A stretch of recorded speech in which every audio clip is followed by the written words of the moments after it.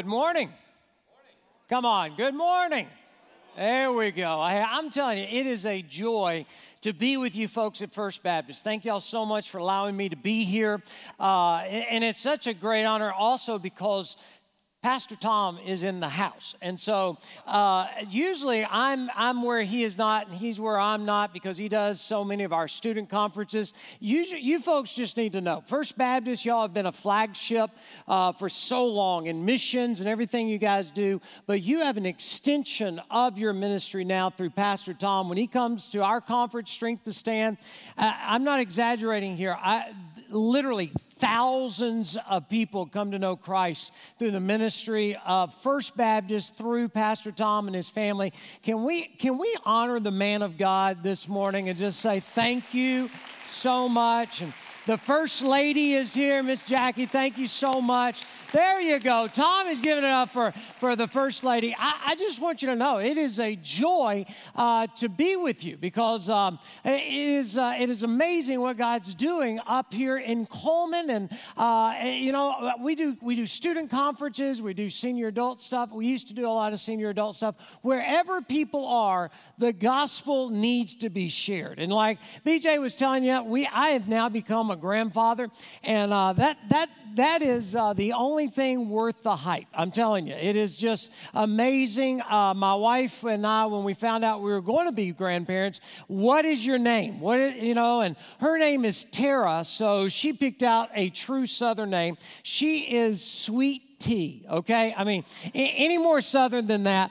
Now, I do student conferences. I wanted to be called Mixmaster Scotty D, okay?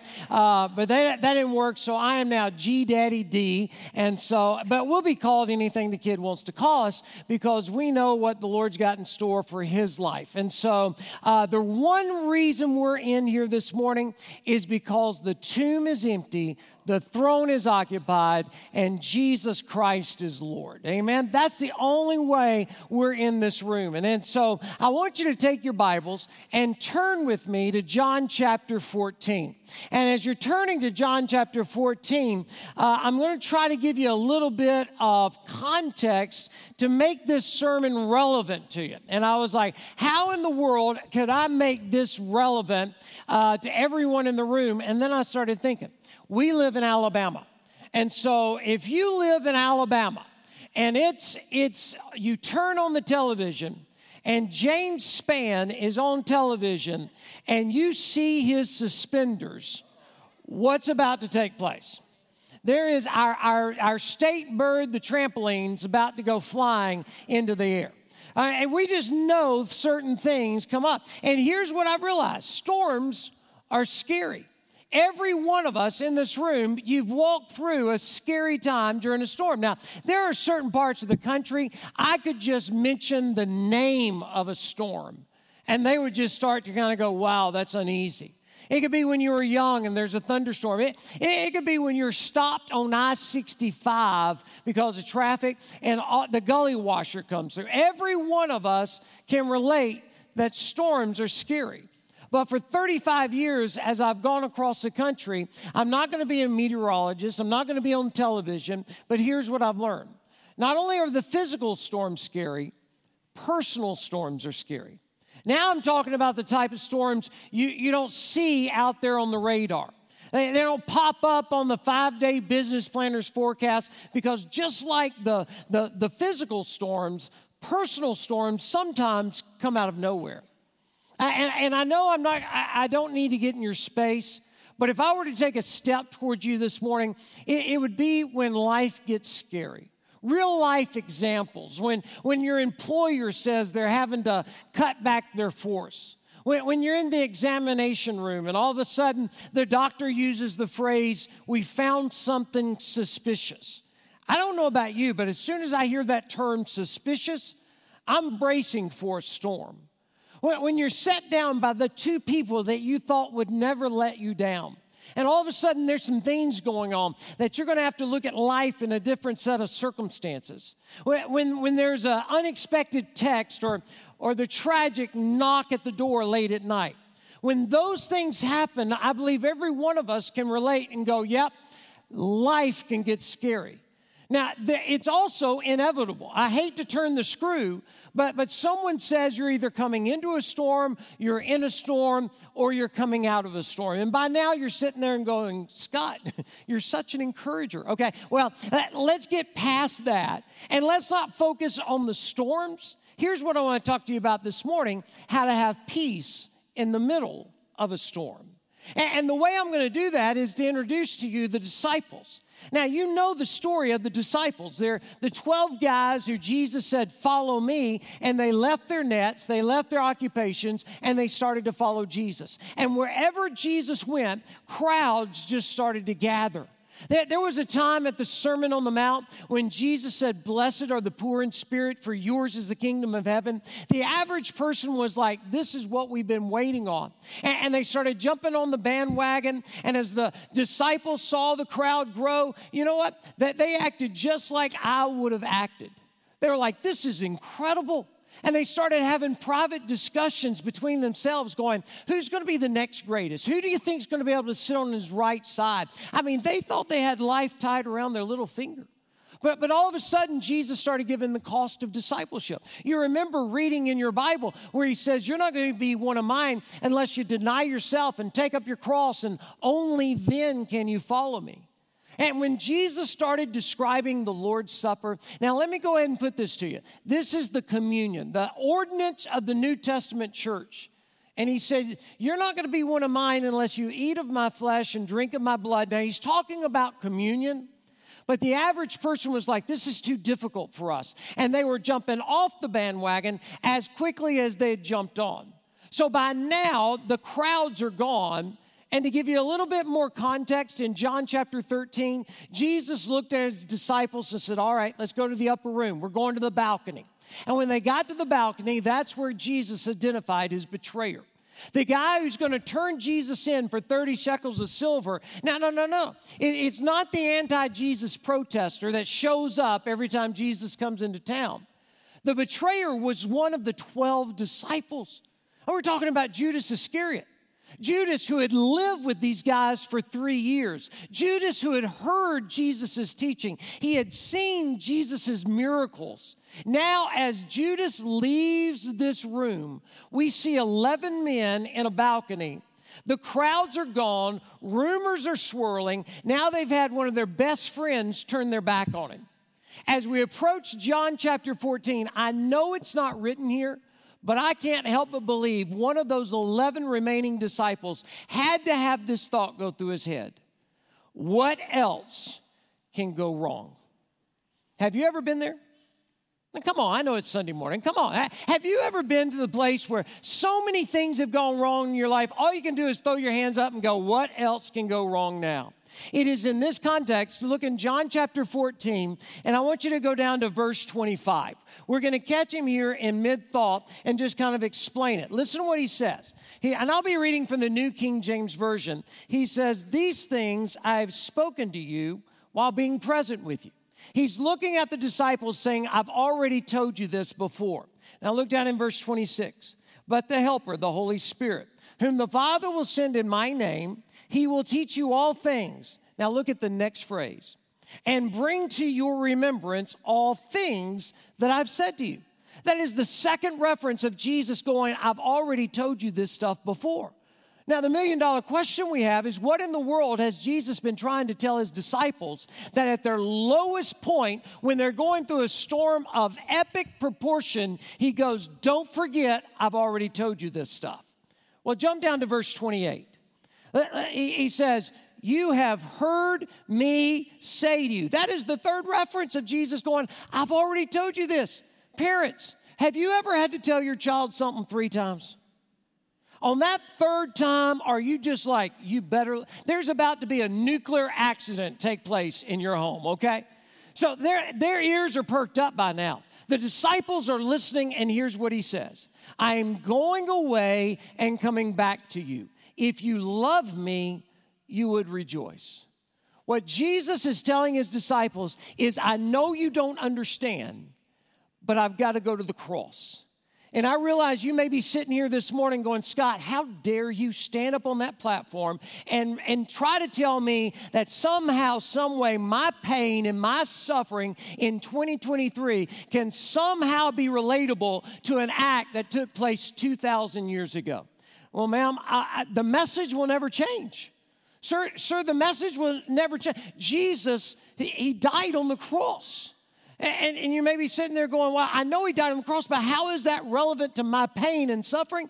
Because the problem's still the same. The problem is we all have one thing in common.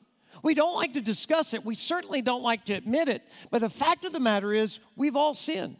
Do you know what the Bible says? The Bible says, for all have sinned and fallen short of the glory of God. We may not know each other. We may pull for different college football teams, but we all have one thing in common.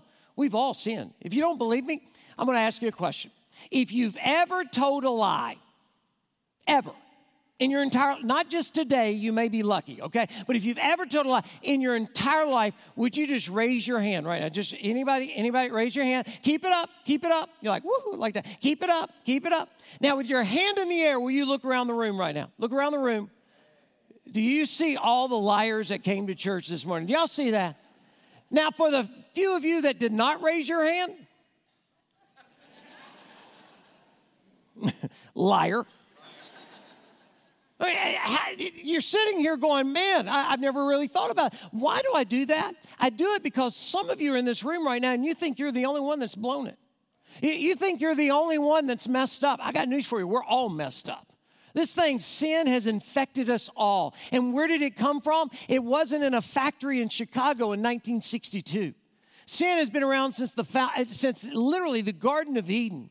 When the woman, Eve, was deceived, but Adam, the man, read it, he deliberately disobeyed. And from that moment, sin has flown through the veins of every man, every woman, every boy, every girl. We're sinners, listen, before a holy God. As Brandon was leading us and Karis was singing, holy, holy, holy. Holy means absolute perfection 3 times over. Can you imagine that? Being in front of a holy, holy, holy God. There's no way I can come into his presence. Why? Because I've sinned. You can't come into his presence. Why? Because you've raised your hand. You can't blame Adam. We've all chosen to rebel against God. Here is the gospel message. When I could not come to him, he came to me. Jesus came and lived a sinless, perfect life. And for 33 years, he walked among us. And he never once says, pay me. Read it. He doesn't even say, thank me. You know what he says? Follow me. He knew his mission on this planet, and he went to the cross for your sin and for my sin. That's the reason the Bible says, but God made him who knew no sin to be sin for us, that we might be made the righteousness of God through Jesus Christ. You see, you can't buy this. You can't achieve this. You have to receive this. And you could be sitting here this morning going, Scott, I got that. I believe just like you believe. Can I tell you my greatest fear about America? It isn't politics. It isn't the price of gas. The greatest fear I have about America is that we live in a country that still knows about God. After COVID, they tell us now, according to the Gallup poll, 91% of Americans say they believe in a personal God. If we were to take a survey in this room, we would probably get upwards of 100% of people going, hey, Scott, I believe just like everyone else. Jesus came, he died, he resurrected, he ascended, and I believe all of that. And if that's all we got, look at me. According to Scripture, if that's all we got, that's the same type of a faith a demon has. Because the book of James teaches us that the demons know there's a God. They know Jesus died on the cross. They know he resurrected. You see, what scares me is a majority of Americans, and I'll bring it closer to home, Alabama, the buckle of the Bible Belt. We think just because we've got all the facts in our head, we've tried religion, and I can compartmentalize it over here, but Jesus has never changed a life. If you're in this room and Jesus has never changed your life, don't walk out that door until you open up this door and say yes to him. It is the greatest decision of your life. Because listen to what he says. He says, my people, look, go down to verse 27. If you notice, I skipped over that. So go to verse 27 and listen to what he says. He says, peace I leave with you. My peace I give to you. You know, a lot of times I meet people who go, man, I've tried religion. It just didn't work in my life. I got news for you. I don't have space in my life for religion. Jesus didn't die on the cross to make us religious. Jesus died on the cross to have a relationship with us. And what does he offer us? Is this word called peace. Peace. You think about it. A lot of us have just misdiagnosed it. We think there is something that's missing in our life. If I only could climb one more rung of the social ladder, if I could only drive those type of cars or hang out with those type of people, then I'm going to achieve what I'm missing. Jesus teaches us it is not something that's missing in your life. It is someone, and his name is Jesus. Because let's face it, if it was just something that's missing in our lives, we could probably fill that up. Because wouldn't you admit we all have too much stuff in our lives? Would you admit that? I mean, America has luxuries at our fingertips. Where else but America can you find a fast food restaurant in the same strip mall as a fast weight loss clinic? You know what I'm saying? All right. You can put it on and take it off all in the same day. All right. I don't believe God's up there going, I believe they need some more fun. I mean, those poor Americans, they don't have any pleasure at all. And you may be here this morning going, you know what? I'm just living for pleasure. And if you're living for pleasure, you know what that's like to me? That's like trying to live life at Disney World. Now, don't get me wrong. Don't get me wrong. I've been to Disney, okay? I'm not, understand. But do you know what you do at Disney? By the way, you know why they call it the Magic Kingdom?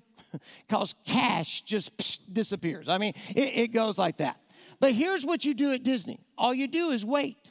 You wait to get out. You wait to get on the tram. You wait to go through the security. You wait to, and if you don't have a fast pass, or now they call it the genie, and you get to your ride, you know what you do? What? You wait. My daughter graduated. We took a quick trip down to Disney. We didn't do the genie thing. Buzz Lightyear. We waited an hour and 45 minutes in direct Orlando sunlight, okay? Now, they were very polite. They had water, $5 a bottle. But anyway, that's a different story. we rode the ride. You know how long the ride lasted? 3.5 minutes. I timed it. We got out of the ride, and my daughter had the audacity to look at my wife and I and go, y'all want to do that again? Okay, all right. And I'll do that for a couple of days. Look at me. But if that's how you're living your life, if all you're doing is existing and then a pocket of pleasure hits and you get up and you have a little bit of enjoyment and then you get back into life, there's got to be something more to life. That's the reason Forbes magazine said 94% of Americans are enduring today in hopes of a better tomorrow. That's the reason you need to realize if all life was about was fame and fortune and fun, Hollywood would be the bastion of tranquility. There would be self-help books out there of going, get to Hollywood, find yourself. But all we do is read story after story, watch the news stories of lives unraveling before our eyes. I don't want to give you a lot, but let me give you one. Probably the saddest interview I've ever read in a magazine was when they were interviewing a guy by the name of Harrison Ford. Harrison Ford is one of the most successful movie stars in Hollywood's history. His movies has grossed over $6 billion. He's played the president. You know him. He's played Indiana Jones, you know, the series that will just never end. Anyway, all right, here's what he says in GQ magazine. Quote, I've come to the point of realizing you only want out of life what you don't have. The reporter in this magazine article repeated, what is it that you do not have? Harrison Ford had a one-word response, peace. You know what Jesus says? What does it profit a person if you can gain the entire world and lose your own soul? This morning, Jesus is saying, I'm not offering you something. I'm offering you someone himself. And you know what that is? Peace. And I started thinking, how do you describe peace? Because let's face it, a majority of people here, you know what your greatest? You just want someone to just kind of come along beside you, put their arm around you, and say, it's going to be okay. The Bible says he sticks closer than a brother. So if he gives us peace, how do I describe that? And then I started thinking, I travel all over the place. Tonight, I'll be in another hotel down on the Gulf Coast. And you folks, y'all take care of me. Thank y'all so much. Because sometimes I get to stay in nice places. And other times I get to stay in Anyway. And you know what? You know who has the softest pillows at night? It's not the Marriotts. It's not the Hiltons. It's not the MyPillow.com guy, okay? You know who has the softest pillow? Look at me. It's any pillow. When you place your head upon it, knowing you have peace with this holy God that I couldn't do, I couldn't achieve, but when you receive Christ inside your life, He gives you something you could never achieve on your own. That's the reason the only thing you've got to do to come to Him is get over this word called pride. In just a few moments, we're going to have a battle. And we're going to stand up. We're going to have an invitation. Brandon's going to be singing. Pastor Tom's going to be here at the front. And all of a sudden, it's the battle between image and integrity. Image is what other people think about you. I'll be honest with you, image by itself is not bad. What other people think about you, it dictates to us what we wear, how we act, where we go. The only problem exists is when your image overtakes your integrity. Now listen, here's the difference. Image is what other people think about you. Integrity is who you are. So in just a few moments when we stand and there's a time of invitation, if you stand up and God is drawing you to Himself, for some of you, God's been drawing you to Himself for weeks and months, the sermons you've heard, the situations you've been in, the issues you've dealt with, God's drawing you to Himself. And if you stand up and you start thinking, well, if I go forward, what will other people think? Wrong question. Don't worry about your image. Focus at that point on your integrity. Does that make sense to you? Because wouldn't it be great if I were to stand up here and tell you that only people without Jesus go through bad days? What if I were to stand up here this morning and say, you come to Jesus this morning and you'll never go through another bad day? Man, if that was the case, they'd be lined up from here to Anniston going, man, I want some of that. In fact, there's some preachers out there, they'll preach. You come to Jesus, you'll never have another bad day. I've only got one problem with that theology. It's wrong, amen? I can't find that in my Bible. In fact, I can only find one perfect person in the whole wide world, and that's Jesus. He's without blemish and without spot. And you know what the Bible calls Him? A man of sorrow, acquainted with grief.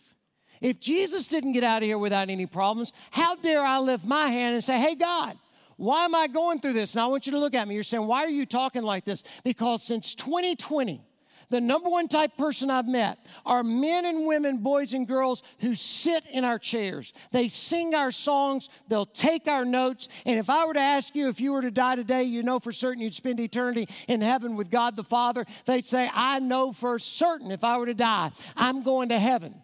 But if we were just gut honest and finish that statement, we'd probably like to include the phrase, I'm just not enjoying my trip. Because we've all been beaten. We've all been battered and bruised by the storms of this life that we see around us. Every one of us has experienced loss. Some income, some family, some friends. So all of us have experienced a loss of experiences. And then you have some special speaker comes in and says, let's go out there and live a victorious Christian life. Ladies and gentlemen, I'm one of you.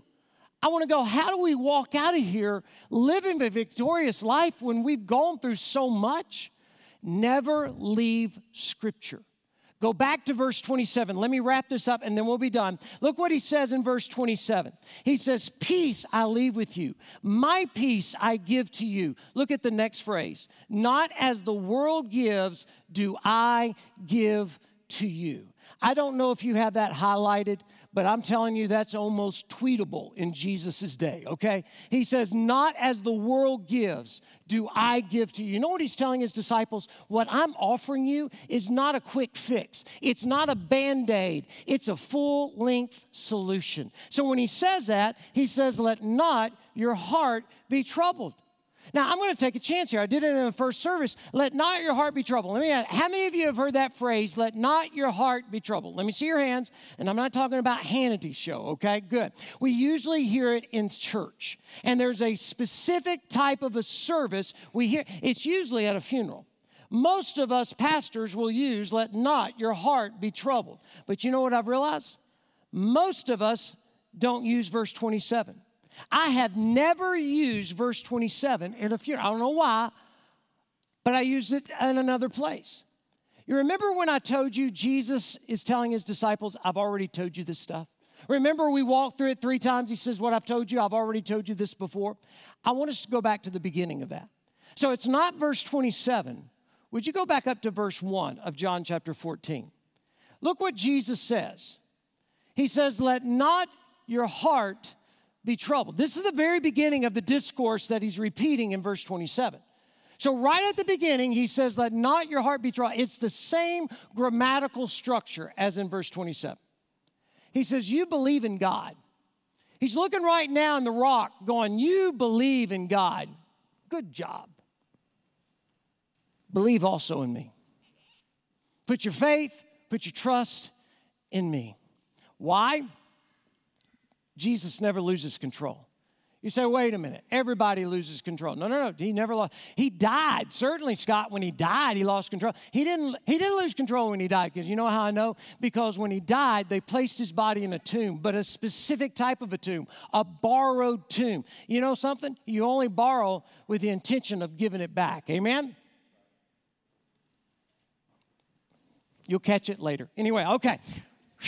Hey, don't get out of control. Let's just get out of a coma. Amen. All right, good. All right, so they took his body off the cross. They placed it inside of a borrowed tomb. They put a big stone in front of it, and the whole world seemed to whisper, it's over. He's out of here. But on the third day, you know what happened? The stone was rolled away, not to let Jesus out. He wasn't crimped up inside this tomb. You know why the stone was rolled away? So that you and I can go in and find that he who went in is no longer in. He's out. He came to the earth as a suffering servant. He went to the tomb as a crucified Christ. He arose the third day as the exalted Son of the living God. And you know how Paul puts it in the book of Philippians? That God hath highly exalted him and given him a name above every name. That at the name of Jesus, every knee should bow, of things of heaven, of things of earth, of things under the earth, and that every tongue will declare Jesus Christ is who? To the glory of God the Father. If he was some plastic moldable figure that I ask you to bow to 3 times a day, I'd say we all need to get a life. If I were to stand up here and tell you that Jesus died for us, I'd say that's a good man. But it's not until we discover the tomb is empty that we understand he has got victory over the grave. And I know you could be sitting there going, man, I wish I could be that excited about something. Now look, personalities are not passion. I'm a very extrovert, okay? Plus, I drink a lot of caffeine. So it's not about your personality. Your passion is your focus. Don't lose your focus on Jesus. Let me ask you a question. Anybody got a fear of flying? Anybody? A couple of you? Okay. I tell people all the time, I'm not afraid of being dead. Is the getting dead that kind of concerns me, okay? And 30,000 feet in 3 seconds, just not my choice. So I have to fly a lot. I fly Delta. Y'all probably fly Delta, right? You know what Delta stands for? Don't ever leave the airport. So anyway, all right, so I have to fly so often. Got 4.1 million miles with Delta right now. And so you've heard preacher stories, but this one happened. I got on the plane. It was raining. I had a window seat. The pilot came across, and he was doing his introductions, okay? And when he got done, this is how he ended his introduction. And he said, folks, we're about to attempt to take off. I was like, well, my goodness, there's not a rest stop on the runway, okay? If you're going to try it, why not go all the way, all right? So I was sitting there, and he must have been a former fighter pilot, because he took us straight up and we hit those storm clouds and that plane started rocking. How many of you have ever been flying in a storm? Let me see your hands. Let me see. Okay. Y'all know this is my people. Y'all know what I was dealing with. Do y'all remember how I don't want to use the term deathly, eerily silent it was. No one's moving around. I wish I could tell you I was being spiritual. I was scared to death. I mean, somebody bumped into me, and I was like, we're going down. I mean, I thought it was over. I thought, man, it's a wonderful life. It's done. And then it happened. And I promise you, I promise, I'd never thought about this before in my life. But as soon as that plane broke through the last storm cloud, just above those storm clouds, the sun was shining. Now, I know some of you out there going, God bless his heart. But I'd never thought the sun always shines. Do you know this morning when it was 1 a.m., the sun was shining? The sun never calls in sick. It never takes a personal day because it's in a season. All right? The sun always shines. And there's not one of us inside this room, you woke up this morning in an anxiety attack going, is the sun there? You know what Jesus says? Jesus said, you believe in God. That's not enough. Believe in me. I'll never leave you. I'll never forsake you. Listen to what the scripture says. Lo, I am with you, what? Now, I want you to think about this afternoon. Think of a time not defined by that word always. When life is going great, you know he's there. But for some of you inside this room right now and your life is falling apart, he's right there. And he says, my peace I give to you. Not as the world gives do I give to you, so don't let your heart be troubled. Don't let it be afraid. In fact, if we were to carry this on, you know what he says? You know why? Because Jesus says, I have overcome this world. And he can give you the peace. Not only after the storm, not only before the storm, he can give you the peace during your storm. And if you're in this room, you don't know him, I can't even communicate what all you're missing. I wish I could place him in your heart for 5 seconds, because if you knew about my Jesus, he could change. Look, he doesn't make the problems go away, but you know what he does? He removes the problem with a word called peace that gets you through them. That's the reason Paul says he gives the peace that passes understanding. If you understood everything God was doing, one, it'd blow our minds. But two, you go, it's when you don't know what's going on. That's when he gives you the peace that goes beyond understanding. So if you're here in this room, you don't know Christ, it's not about running up and down these aisles. It's not about screaming at the top of your lungs. It's one word called surrender. That's the reason Paul says in the book of Romans, he repeats the Old Testament and the New Testament, and he says, whosoever calls upon the name of the Lord shall be saved. The word whosoever is incredible. Because you know what the word whosoever means? Whosoever. It's not just church people. It's not just good people. It's whosoever calls upon the name of the Lord shall be saved. The word call is the key word. That means to stretch forth. It means, some people say it's like a baby to its parents, but it's so much more because there's urgency. If I were to explain it to you, it'd be like if you were in Smith Lake and you were drowning. And you were bopping up and down and you were about to go under the last time. And right before you went under, a life preserver hits the top of the water. You're going to grab the life preserver because you need to be saved. Now, you could be sitting here going, wait a minute, that meant I saved myself. No, I got to remind you, you're drowning. You can't save yourself. You have to trust the life preserver. I'm not the life preserver. First Baptist is not the life preserver. Whosoever calls upon the name of the Lord shall be saved. Does that make sense? That's a mind picture for you. Now, today, if you're in this room and you don't know him, you know about him, you know people who know him, but right now with your integrity, sitting there right now, Jesus has never changed your life. I don't know a better way to bring someone to Christ than prayer. That the Bible says, whosoever calls upon the name of the Lord shall be saved. Now, some of you are out there going, there's not a prayer written in Scripture. You're right. There's not a prayer written in Scripture. But let me just tell you real quick. Old Testament, Isaiah says, if I have sin in my heart, the Lord's not going to hear my prayer. Well, we got a problem because we've already raised our hands. We're liars. So if I have sin, the Lord's not going to hear me. You go to the New Testament, Paul says, pray without ceasing. So how do you go from God not hearing your prayer to God always hearing your prayer?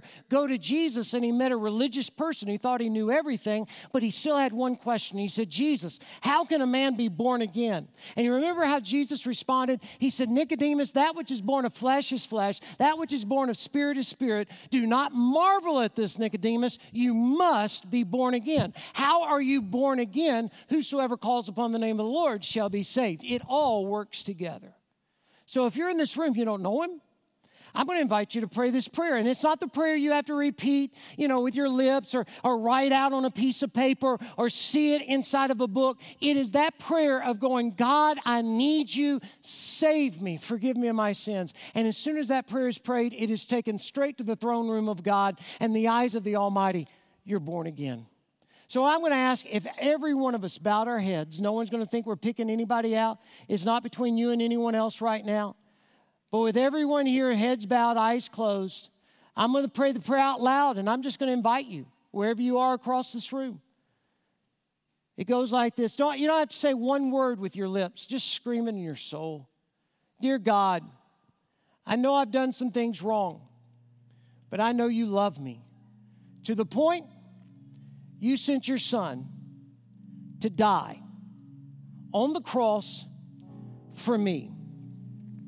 So right now, the best way I know how, I receive you into my life. Forgive me of my sin. Make me brand new.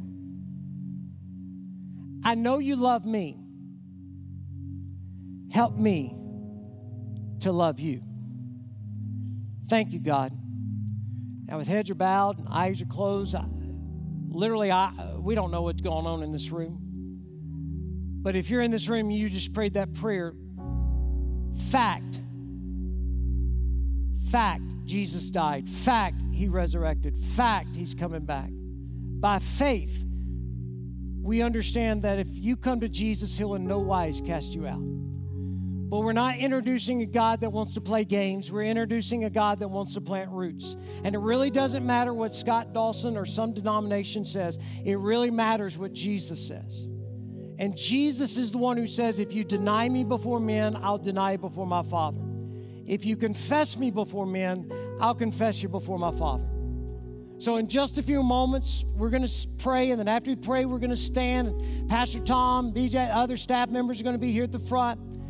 And if this morning you just prayed that prayer, I'm going to invite you to do something very bold, very courageous. And that is, as soon as we stand, if you just leave your seat.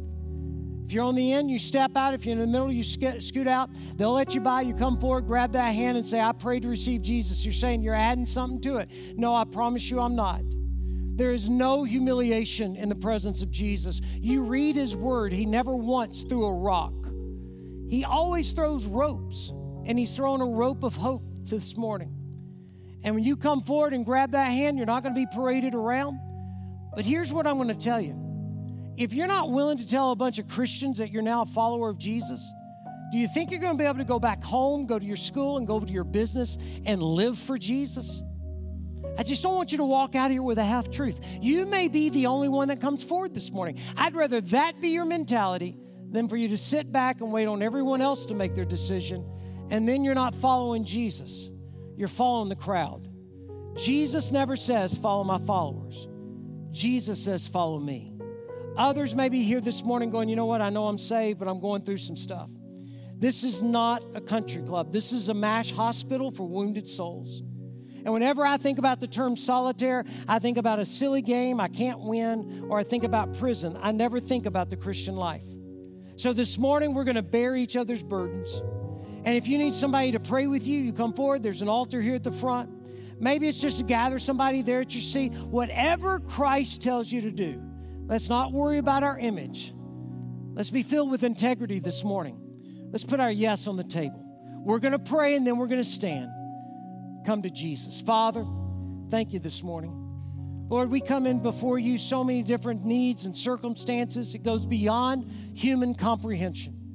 And Father, for those of us who walked in this room thinking we're the only one that's messed up, we're the only one that's blown it, we're the only one that's got problems, God, reveal to us this morning how much you love us and how much we're not by ourselves. Lord, I pray that this morning you show up and you show off for your glory and your glory alone. And throughout everything, we pray this prayer in the name that is above every other name, Jesus Christ, Lord.